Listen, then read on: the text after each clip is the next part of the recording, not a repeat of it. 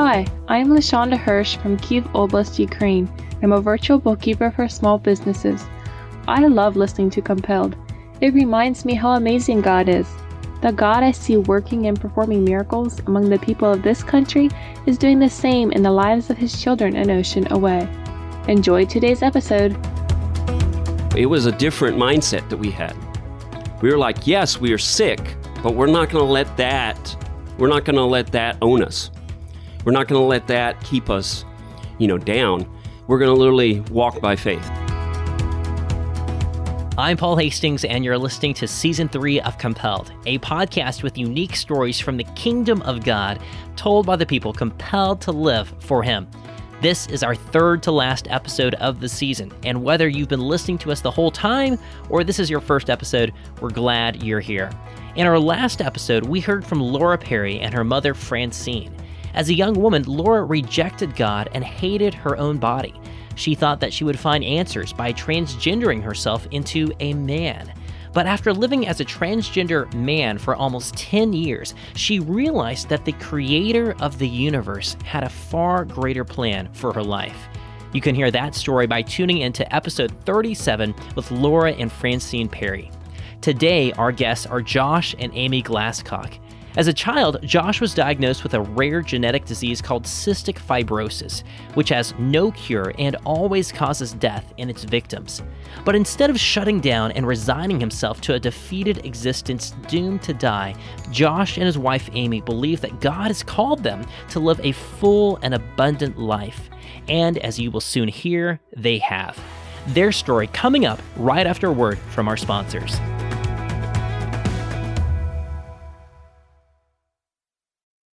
If you have children, then either you or another family that you know of has most likely been the recipient of an unexpected visit from Child Protective Services.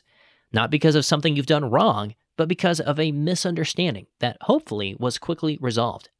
But what if the social worker was there about something else, like a vaccination decision, an accident, a disagreement with a doctor, or a report by an angry neighbor or disgruntled family member, or a false allegation of abuse or neglect? What would you do? Who would you call? The U.S. Department of Health and Human Services reports that every year, over 4 million reports of child abuse and neglect are made in the U.S., but 80% of those are unfounded.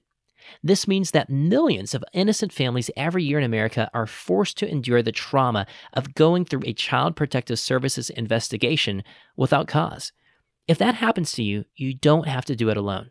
Since 2010, my friends at Heritage Defense have been providing 24/7 direct access to experienced Christian attorneys ready to protect your children and defend your God-given parental rights. By joining Heritage Defense, families get full legal representation in any case with Child Protective Services. Plus, families can schedule a consultation with a Heritage Defense attorney to get your parental rights questions answered. I personally know several of their attorneys and went to church with 2 of them for over a decade, and I can testify that they are knowledgeable, gracious, love the Lord, and eagerly want to serve and protect your family. Learn more at heritagedefense.org. Again, that's heritagedefense.org. Last October, I sat down with Josh and Amy inside their house in Burnet, Texas. I had driven about an hour to see them, and the scenery was beautiful. Rolling hills, lush grass, and old oak trees. A beautiful setting for a wonderful couple. We have several mutual friends and have seen each other at various social functions over the years, but have only really spoken in depth once or twice. In fact, the last substantive conversation I'd had with them had been almost 2 years ago, right in the middle of some of the stories that you'll hear today. Josh started his story from the beginning, describing how his family initially discovered that he had cystic fibrosis when he was still a child. When I was born in 1984, they actually did not know what was wrong with me at the time. They knew that I had real bad lung issues, digestive issues, just health issues, but they didn't know exactly what was wrong. And so it wasn't until my brother was born in 87 that they automatically found out and tested him for cystic fibrosis, and he was positive. Well, then my mom was just like, wait, they have the same symptoms. And so they were like, no, that doesn't happen. Like, it was very rare at that time for multiple siblings, to have cystic fibrosis, because at that time they didn't know that it was a genetic disorder. So they tested me, and I was positive. And then that was like, okay, the doctor set us down, and they were like, okay, so let's just go ahead and spell it out for you. This is a child disease, okay? This typically you do not get in adulthood. Most people will not make it to 18. So your sons will more than likely not be able to get in adulthood. They'll not graduate high school. They'll not go to college. They'll not get married. They won't have kids. They won't live a normal life. And so we just want to kind of let you know ahead of time that that's going to be the case. Then they brought up the question. So we're like, okay, kind of, thrown back by that. But then they started to ask the question of this. They're like, well, who is going to raise the kids? And we're like, my parents are like, what? What do you mean? They're like, well, typically when we give, we tell people that you have, your children have CF, there's a divorce. And it's very high. Like, all my friends growing up that had cystic fibrosis, they're all of them had separate, households. Wow. Because that type of thing hits people. People that aren't rooted in the Lord, or people that aren't grown up in that. It splits up the family. And so my parents were like, no, we're not. We're going to raise, because they had that root. They had that foundation in the Lord. And so they were like, no, we're going to raise our kids, and we're going to teach them, grow up fearing the Lord. And so I'm very thankful that was the case, because that foundation of faith and having a positive mindset as far as going into life was pivotal. Throughout the interview, you'll hear us use the term CF, which stands for cystic fibrosis. And for those that don't know, cystic fibrosis is a genetically inherited disease that causes the lungs and digestive organs to create too much mucus and fluids. And while that may not sound like a big deal, it really is. The mucus is especially sticky and thick and begins to block critical tubes, ducts, and airways in patients. This in turn creates frequent lung infections and can make it difficult to breathe. The body never stops creating the extra mucus, and in some ways, it's like drowning in your own fluids. Over time, the damage to the lungs and other organs becomes permanent and irreversible, and the patient eventually suffocates to death or dies from other complications. Looking from the outside, you wouldn't necessarily be able to tell anything different about someone that has CF, not until their condition has progressed far enough that their lungs and other organs have begun wearing out. In America, roughly 30,000 people have CF. There is no cure, and the condition always results in death. And so, growing up, Josh had a very unique perspective about his limited time here on Earth, a perspective that would play an important role over the years to come. The Lord has shown me that even if I had the worst illness throughout my whole life, this is only a vapor. Life is only a vapor. I really love that scripture where it talks about that. Cherish life here on earth greatly, but realize that it's a vapor. It's going to be here and gone tomorrow. So all your worries, your cares in this world is nothing compared to the everlasting, eternal time we're going to have with the Lord. And so that for me was always a peace. I always knew that, like, hey, even if I didn't make it to adulthood, that, hey, I could be with the Lord forever. So it goes back to that of, what my pastor talks about. If you have Christ, you have everything. Whereas people could go through this whole life being healthy and not having any issues, but then die and go in hell. And so I just think of all the martyrs throughout history, even children, they're professing faith and nearly died for that. What greatness do they have, glory in heaven with the Lord, And so for me, it's always been that of literally, like, as I'm growing up, I realized that, hey, you know what? God has shown me that literally I have a closer walk with Him in the sense that knowing, like, I can go at any moment. Because with cystic fibrosis, there's multiple things that can happen. It can be a quick infection. Boom, you get an infection and you go out. But the other side of that is, you're losing lung function over time. And you never get it back. You never really kind of get it back, as to what all growing up, that was the case. You never really get it back because you have that damage. So if you can imagine, it's just like a battery, over time, the battery's going to run out and it's not going to be able to be good anymore. Like on your power drill, you can't recharge it all the way. It can't be recharged. You can't do it. And literally you run out and it's a dead battery. That's really what your lungs end up doing over time is it's like, going down, and then to the point where like you can't breathe, you suffocate. I've always had doctors really not have a positive outlook on, you having a future. Because guess what? They've seen them die. They've seen him drive. I had friends that died, all along my life and stuff that I knew. All my friends growing up that I knew are no longer here. And so it was just a crazy thing to literally, as we're growing up, that's always the mindset. But what was bizarre is we had a different mindset. And when you're in the Lord and you're having that, hold on what the Lord can do for you and what He's always giving you, as far as peace and grace and all those things, it was a different mindset that we had. We were like, yes, we are sick, but we're not going to let that own us. We're not going to let that keep us, down. We're going to literally walk by faith, you know. And that was just the whole testimony of my whole life is holding fast to the Lord. Not only were Josh and his family at peace with the plan that God had for them, but they were able to embrace it. And at times, it felt obvious that God had given them CF for a specific reason.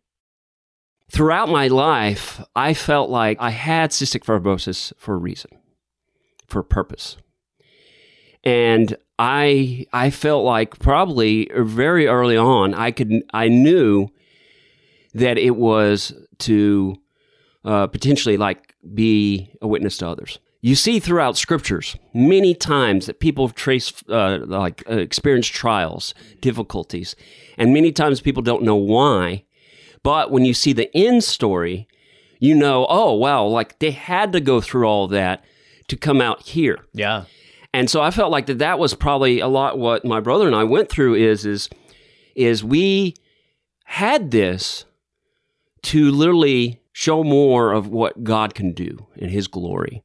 Yeah. So all growing up, we, had that, at least I believe I had that thought process that He was there for me and He was guiding me and directing me. Whenever we would go to the hospital, we would see other CFers and like see how depressed they were and see how down they were. And it was such a blessing that when we would go to the hospital, like I kind of said before, at times we enjoyed to go in the hospital because that's when we could minister to the kids. And my parents would minister to the parents, And so it was like this level of like we were able to really be, walk, for light for the Lord in that area. And so, that was kind of something we had, during that time. Were there I knew for many professing believers, when we are diagnosed with a long-term illness, that can really shake a lot of people's faith. Yeah, definitely. It's very testing throughout a whole time. But what was crazy is because I had that foundation from my parents teaching me the things of the Lord. The Lord just like tremendously gave my brother and I a level, and my whole family, a peace and a joy that surpasses, the world and what their typical thought and processes is. So He really helped us through all the times of going to the doctor, dealing with the situations, because we got to witness and we got to do, talk with other CFers, talk with other families. I'm with my people, in a sense, with other people, other CFers, because there wasn't anybody where I was growing up that had CF. Yeah. At all. Yeah. It was only when I went to the doctor that I, actually talked with and had friends and different stuff that had cystic fibrosis. Because there's only 30,000 or so in the U.S. that have it. Wow. I know that there was times often that was kind of a struggle and difficulty because when you're surrounded by all the people that are healthy, and they don't deal with the same struggles in that sense. Yeah. When I go to, athletics and try to exercise or try to be, in a team or stuff, like it was difficult because it was very hard for me to be in that, but God provided. Now, so far to set up the story, we've only heard from Josh, and that's because a lot of the story revolves around him and cystic fibrosis. But at this point, I want to introduce another character in our story, which is Josh's wife, Amy. I was born and raised into a Christian family, Bible-believing, went to church, very blessed to have that upbringing. I was homeschooled until I was 10, and that was very foundational for me. I made a profession of faith with my sister when we were really young. I was probably maybe 8, something like that. So I don't really have a story of a major conversion of I was dark and now I'm white, I was sinful and now I'm clean, although that was the case. I think it was just gradually God bringing me into more and more light and opening my eyes to Scripture and opening my eyes to His grace and His sovereignty. Now, we'll hear more from Amy soon, but I wanted to make sure that you heard from her to have some more context as the story continues. You'll recall that Josh and his brother were told early on by doctors that they would die while still teenagers, and they definitely would never attend college or have families. But since that childhood diagnosis, the treatment of cystic fibrosis had slightly improved, and some of the symptoms could be partially dealt with, and the effects could be slightly tempered through various medications, surgeries, and other interventions. The disease still resulted in an early death for all patients, but for Josh, even a handful of more years on Earth was an unexpected blessing.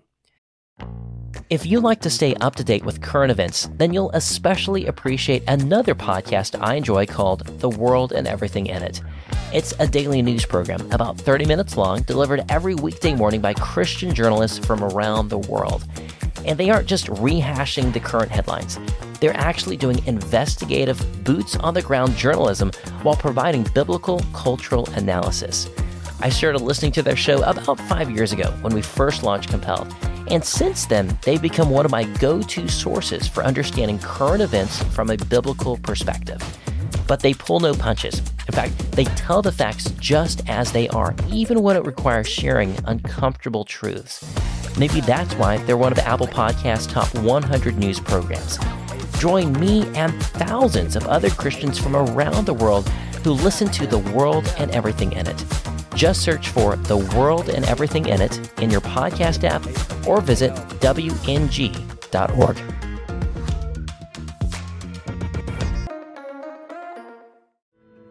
The world tells young women to seek popularity, beauty, pleasure, or whatever will make them happy. Yet the more they chase after those worldly dreams, the emptier they become. That's why I'm excited to tell you about a special conference designed for mothers and daughters to encourage them that there is just one thing worth seeking after: Jesus Christ. The conference is called Seeking Christ and takes place at the Ark Encounter in Kentucky, September 20 and 21st. The conference is taught by Sarah Malley Hancock, the founder of Bright Lights Ministry, and includes skits, real-life examples, studies for moms and daughters to do together, and bonus sessions by Ken Ham and Martin Iles from Answers in Genesis.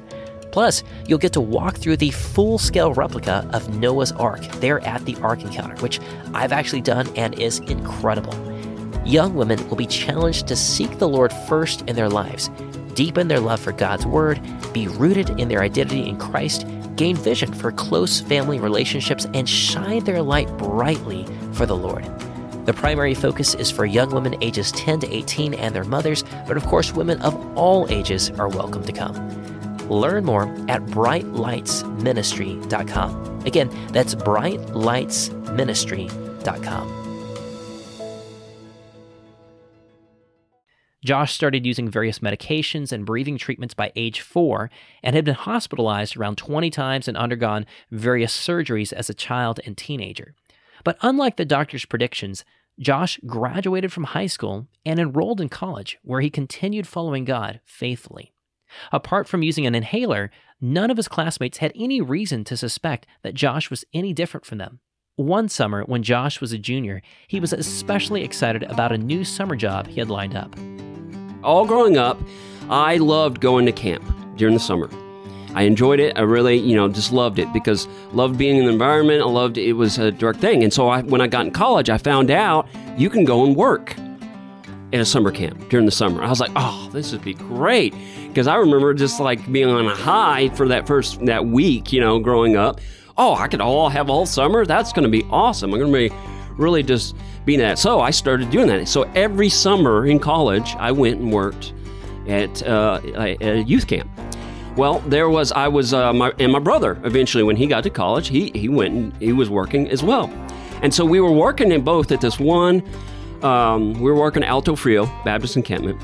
And we ended up working there for a certain amount of years. And so we were like, hey, we want to take a break and go to a different camp. Yeah. Just to see what it's like. Well, I started looking at different camps. At that time, I was looking at Baptist encampments because, I just really, enjoyed that type of thing. And so I started looking on the map, and I saw that there was this one down in Palacios, Texas, and it's right on the coast.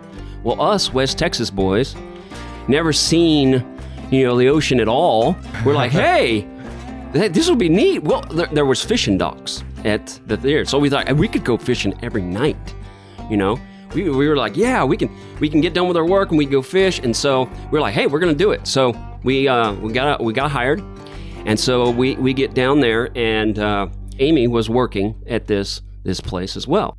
So I had already done 1 year of college and was going in a very, very different direction. I was in ROTC with every intention of going into the military as an officer. And so the summer that Josh and I met, I was actually supposed to be I was selected to go to a paratrooper school and learn how to jump out of airplanes. Whoa. Thankfully, I had already committed to work at the camp before I found out that I was selected.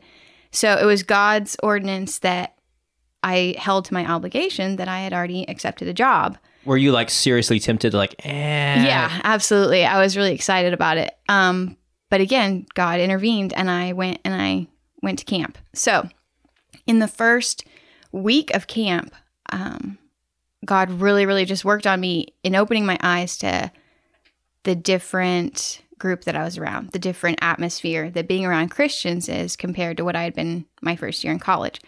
So after a whole year of going my own way in college, choosing to be whoever I want to be, nobody can see me, I can be the Amy that I desire, to immediately being convicted and going, these are Christians, and these are people who have a joy that I haven't seen in a year, who have a desire to serve the Lord. And just the joy of being around Christians and the fellowship that Christian believers have together is something that the world not only can't provide, but doesn't even know what it looks like. Like being around the fellowship of believers is the most beautiful thing. And it's a taste of heaven. So I got that taste of heaven just in the first week of camp because you're around other Christian workers.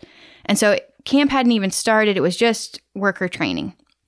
So you're lifeguarding, you're going on trips together. This is what the summer's going to look like. You're getting to know each other.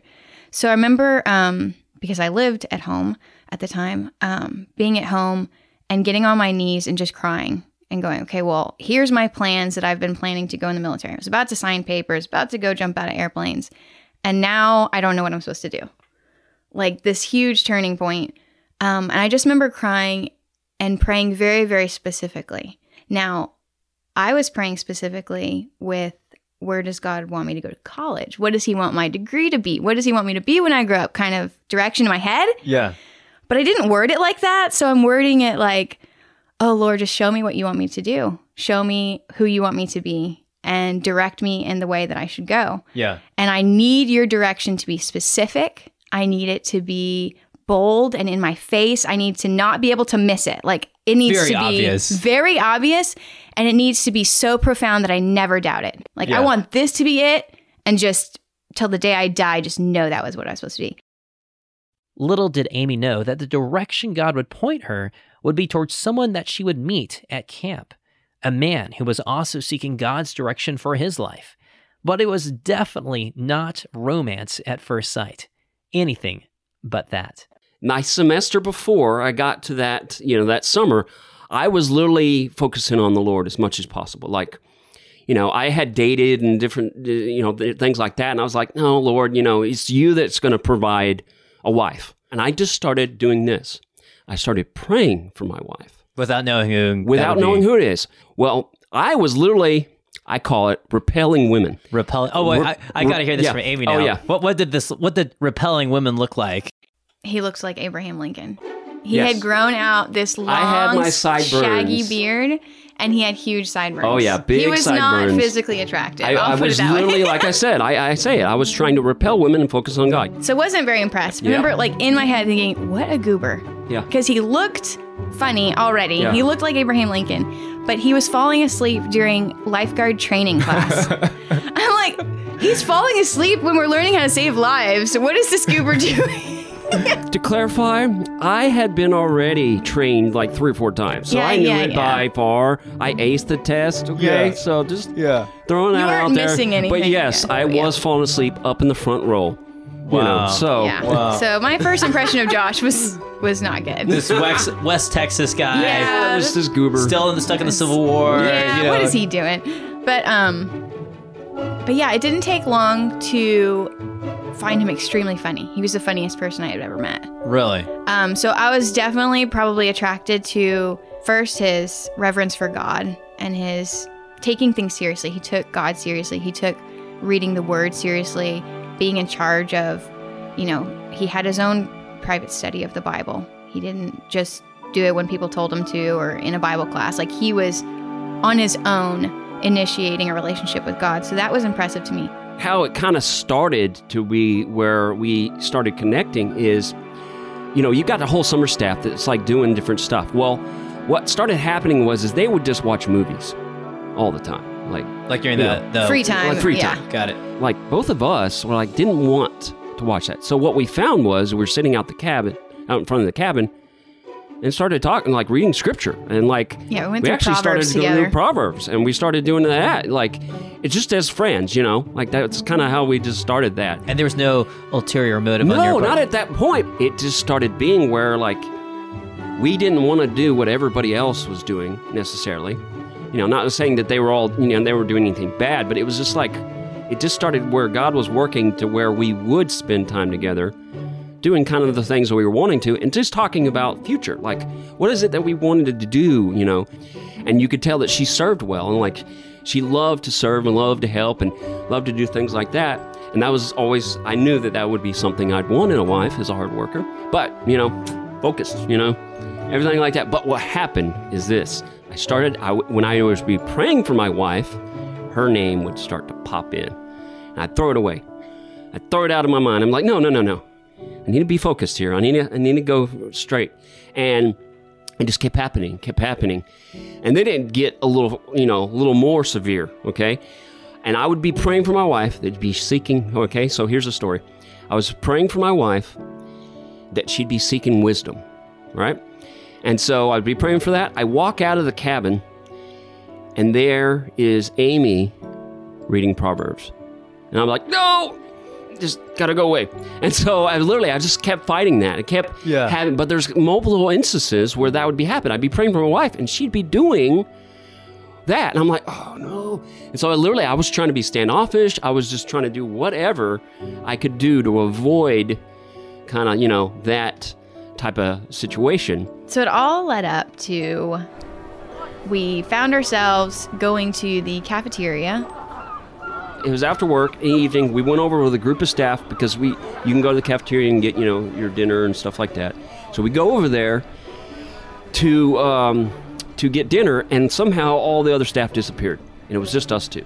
And remember, I was trying to be standoffish because I was like, okay, no, this is enough, all right? And so this is where it started going, okay?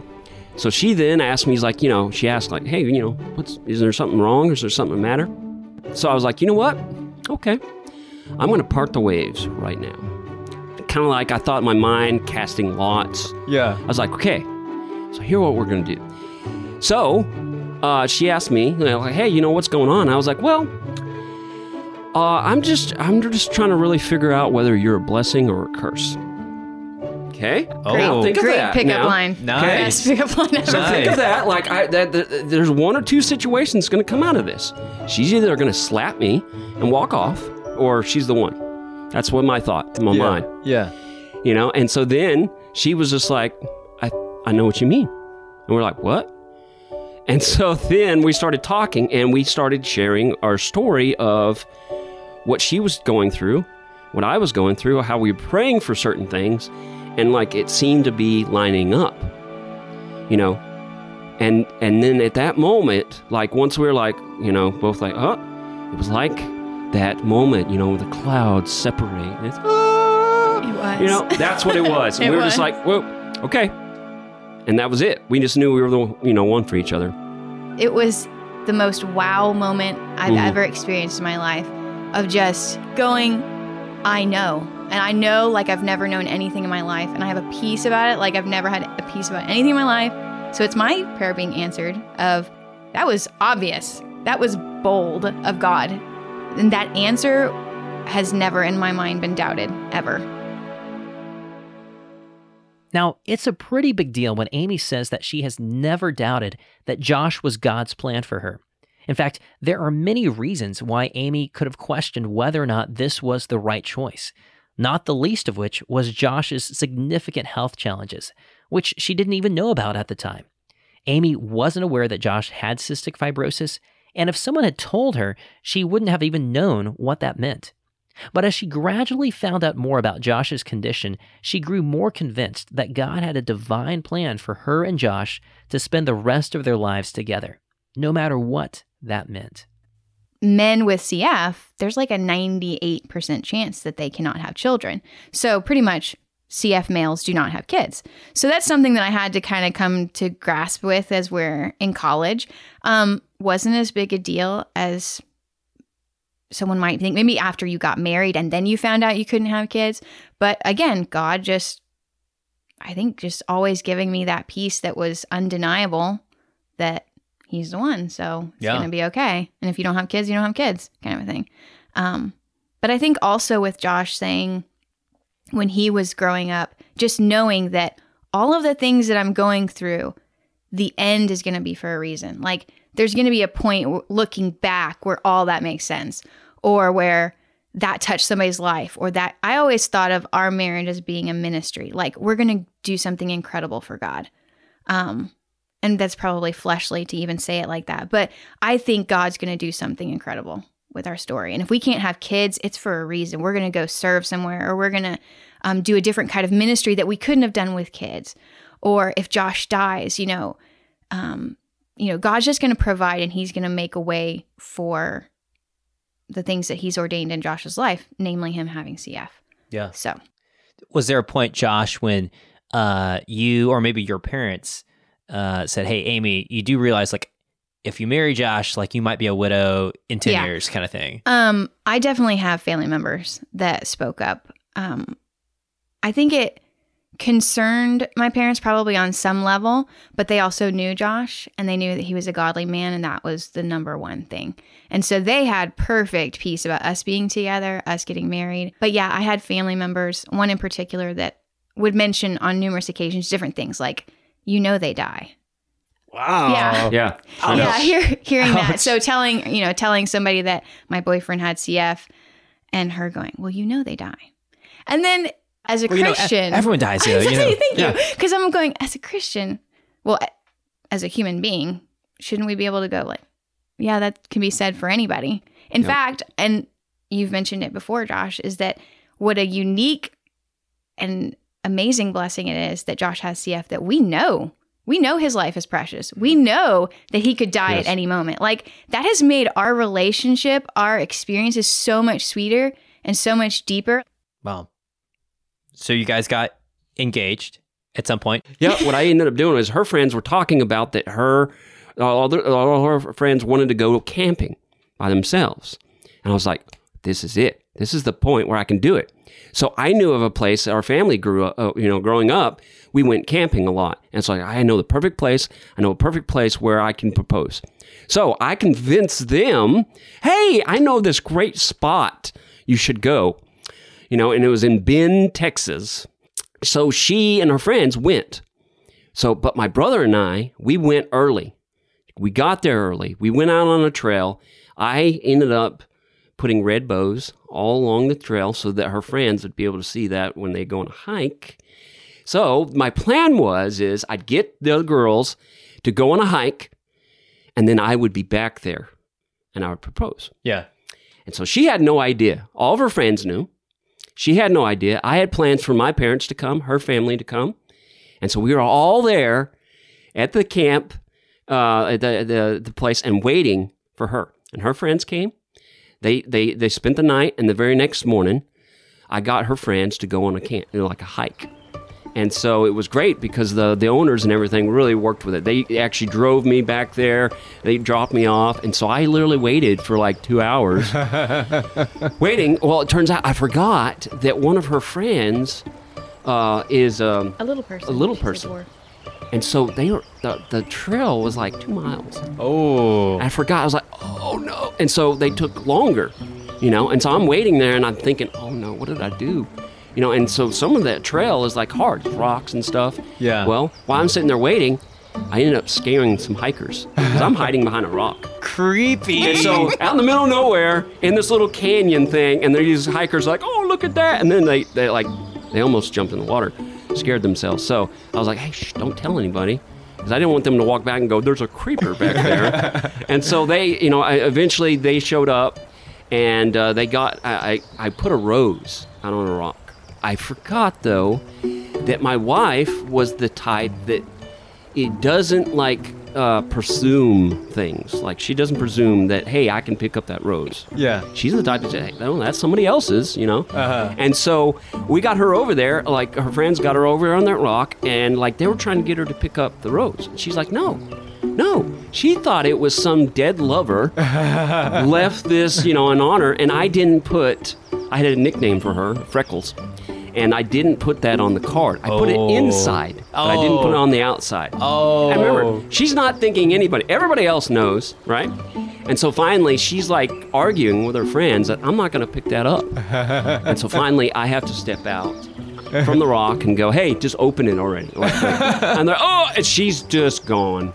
And so I run over and I, just tell her from the moment, and go through this mushy You're stuff, on your knees, on my knees. trembling. And as we're getting up, we're hugging, and she didn't say yes. She didn't say yes. She did not say yes.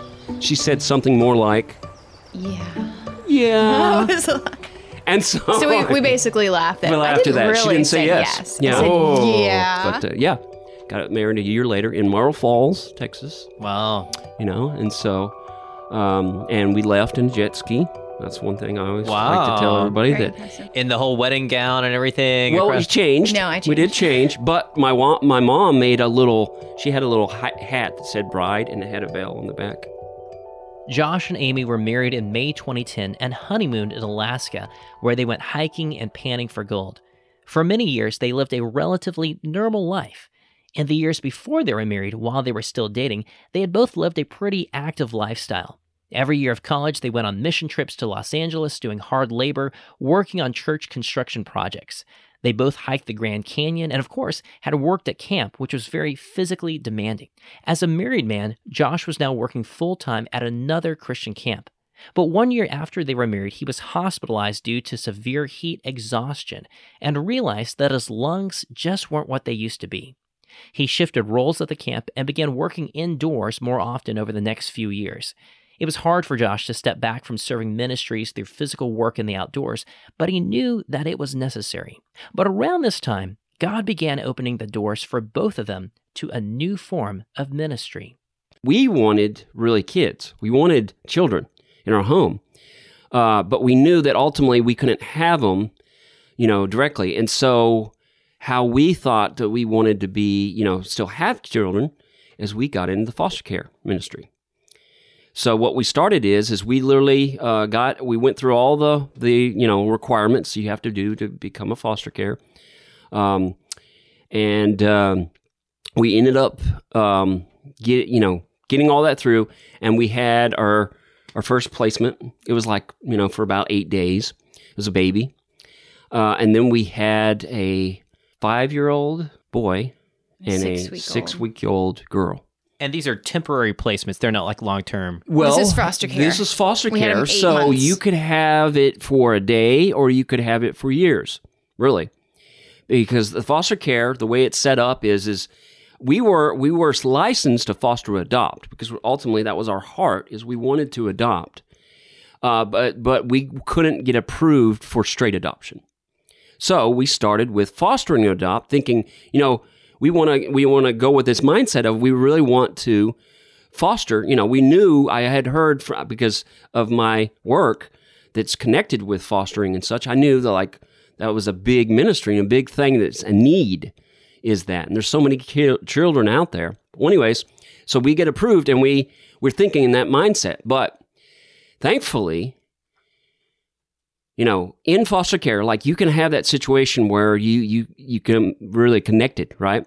And then the kids can go. And so I realized very early on that we could not have the mindset in foster care of thinking we want to enlarge our family. We need to have the mindset of ministry. And how I got that was somebody in my work was literally told me that. They're like, if you want to go in foster care and you're looking to enlarge your family, you will be destroyed. You need to go with the mindset that you're doing it for the kids, ministry. And so we thought, whoever we get, whether they're with us for a time or not, however long they're with us, we're going to do it as a ministry. And so we ended up having these two kids for about 8 months. At the same time? At the same time. They were siblings. We were looking at sibling groups.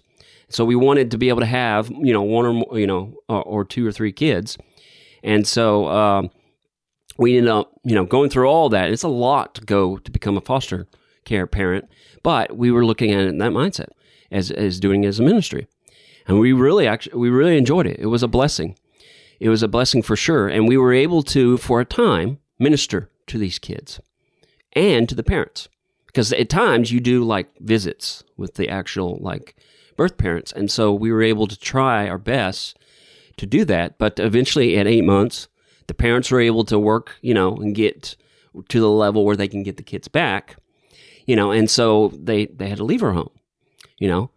We would have adopted them the first day that they were, when we saw them. We fell in love with them the first day they showed up, but that wasn't the God's plan, And so we just literally were like, you know what? They're here. We're going to minister to them. We taught them Bible verses. We, do things like that. So much that, they left. And we were ready for the next ones. Yeah, we were ready for the next ones. But then my health went down south. Summer is here, and so is the chance to take a breather from school. And there's a decent chance that the subject your student is most excited to take a break from is math. But it doesn't have to be that way, especially if you're using CTC Math. Their focus is helping your student learn at the pace that's best for them. Every lesson is fully online with interactive questions and clear explanations. And their video tutorials take difficult concepts and break them down into digestible ideas. But here's the crazy part. They have a 12-month money-back guarantee. That's right, you can use CTC Math for an entire year. And if you don't like it, or it didn't work out for you, or if you're just unethical, which as a compelled listener, I hope you're not, then you just shoot them an email and tell them that you'd like your money back, and they'll gladly refund your entire purchase, no questions asked. There is literally no risk for an entire year. You can't beat that. Because their heart is to serve your family. That's why they sponsor Compelled, so that we can continue creating stories that will bless and encourage your family.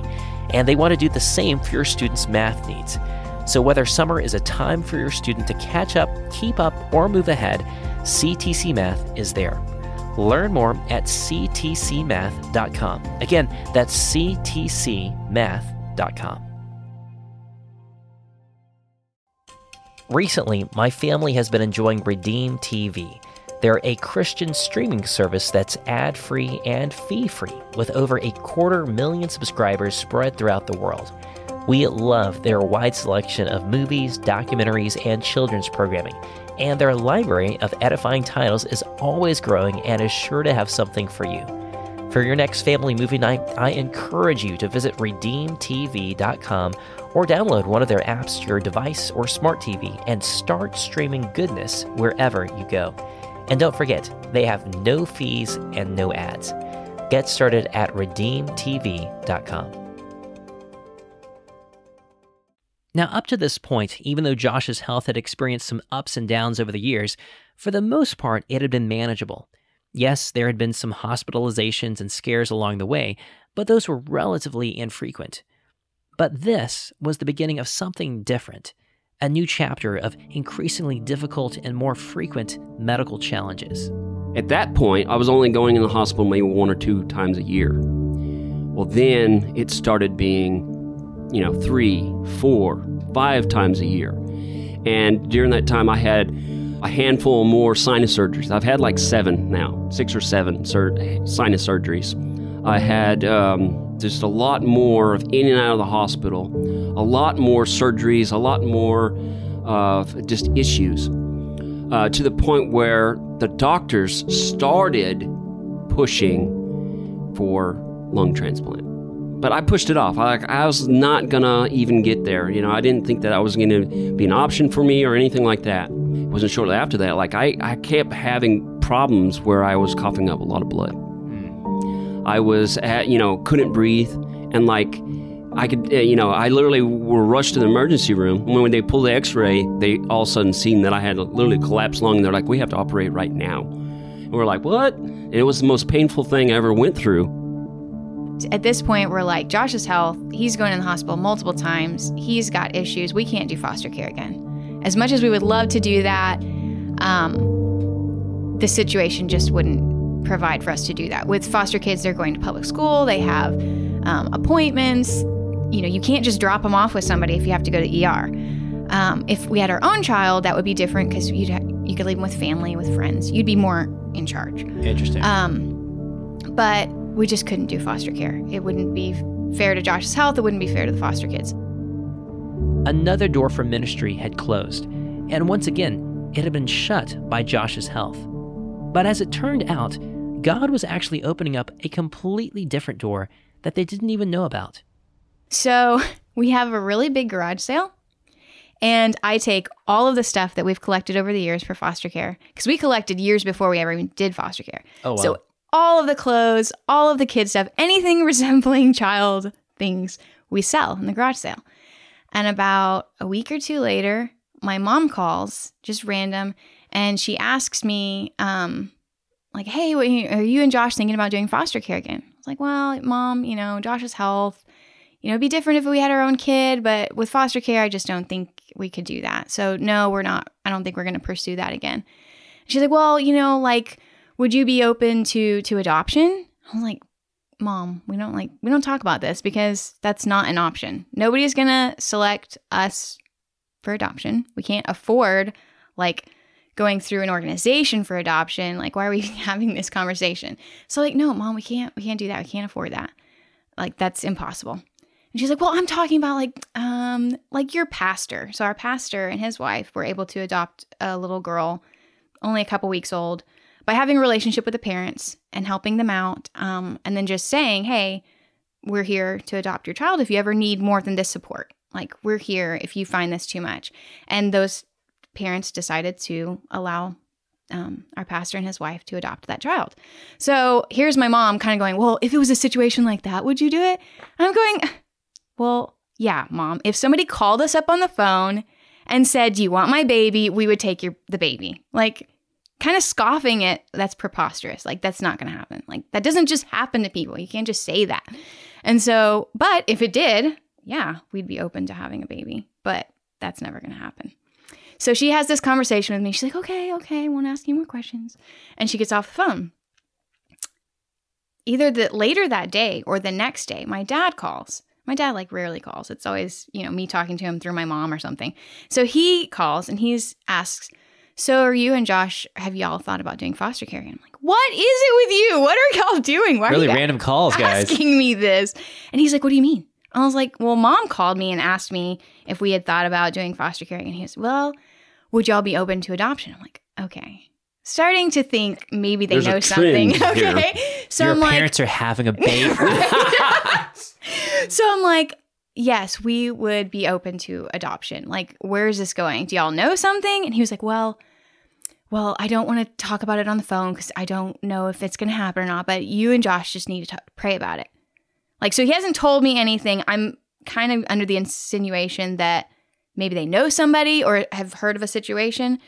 And I'm like, in my head, I'm going, I don't know how to talk to Josh about it. Like, Josh would be like, yes, we'll take the baby. Yeah. Now, let's go, kind of thing. Easy So talk. I tell Josh about it when he gets home from work. And he's like, yeah. So we tell my parents, whatever y'all are insinuating, whatever's going on, the answer on our part is yes. Doesn't matter about Josh's health, doesn't matter about what the future holds. We would be willing to raise a child in the fear and admonition of the Lord. So he goes, okay, well, there's somebody that we know through somebody who found out that she's going to have a child, and she might be giving y'all a call. And I think it was a week later, Josh and I got a phone call from a woman who we have never met who said, would you like to be the parents of my child? Wow. Yeah. So You'd never met this person. never met her. So Lily's birth mom is Catherine, and Catherine's mom and my mom have a mutual friend. And Yeah. that is how this Friend came of a about. friend. Yeah. Thankfully, that mutual friend is a very godly woman and had been talking about us over the years to her friend. And that had gotten back to Catherine. And so when Catherine found herself in this situation, she thought of us, and she knew that Josh had CF. It Wow. did not matter. Wow. She actually had a friend who died of CF. Wow. So for this is God. This doesn't happen. One, you Yeah. don't get a phone call from a perfect stranger asking if you want their baby, Yeah. if you would raise their child for them. And you especially don't expect that to happen with somebody who knows the situation, who knows that Josh goes in the hospital, who knows that he has CF, and who knew somebody who passed away from that.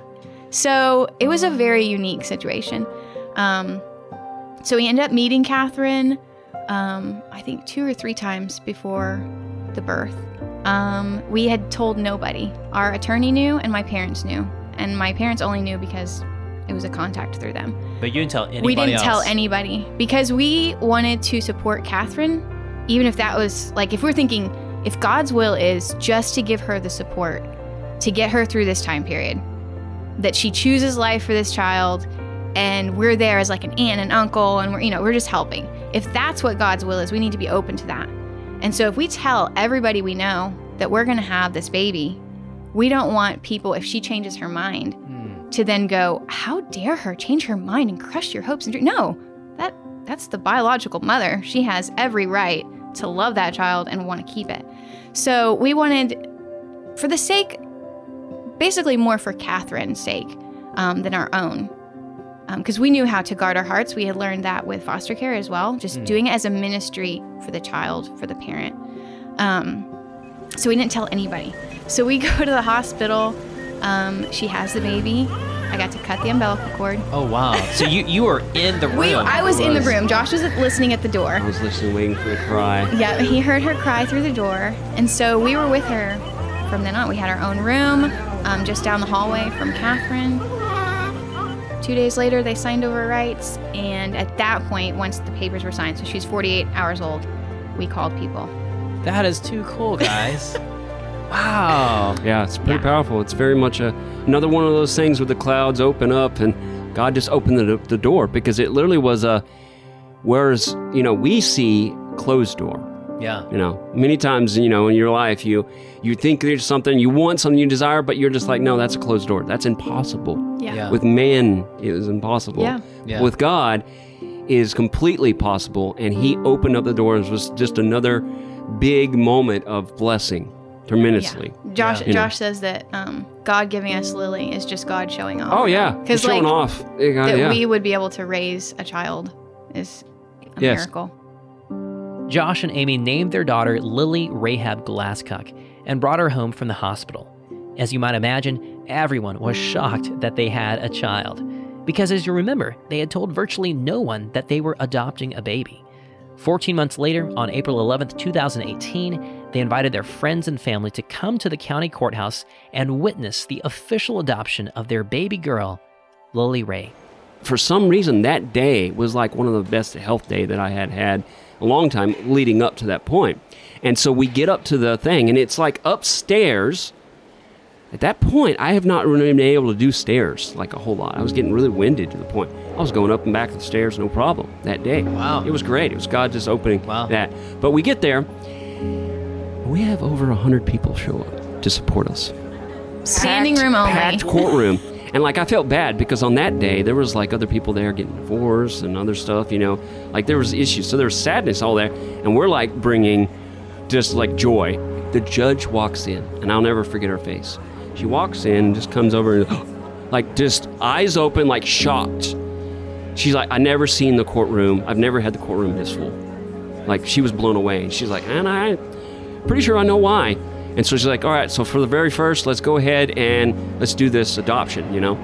And so it was great. We got up there, and our attorney led it, and he, you know, got us to be able to, you know, say our certain things of how we're going to be there for her and do the things like that. And so he was able to, like, you know, hold us accountable, and then he was able to lead it to everybody to agree to hold us, you know, to support us and be there for us. And the judge is just like, almost in tears, really, because she was so moved by this whole thing that the judge even was like, yeah, I want to be part of that. Wow. So much the judge was loving it, to that when we got to do a picture, like she was like, can I hold Lily? And Lily just put her arms out, and so she was able to hold Lily. Oh man. And like it was just this whole thing of, we had so much support, you know, we had the blessing all the way through.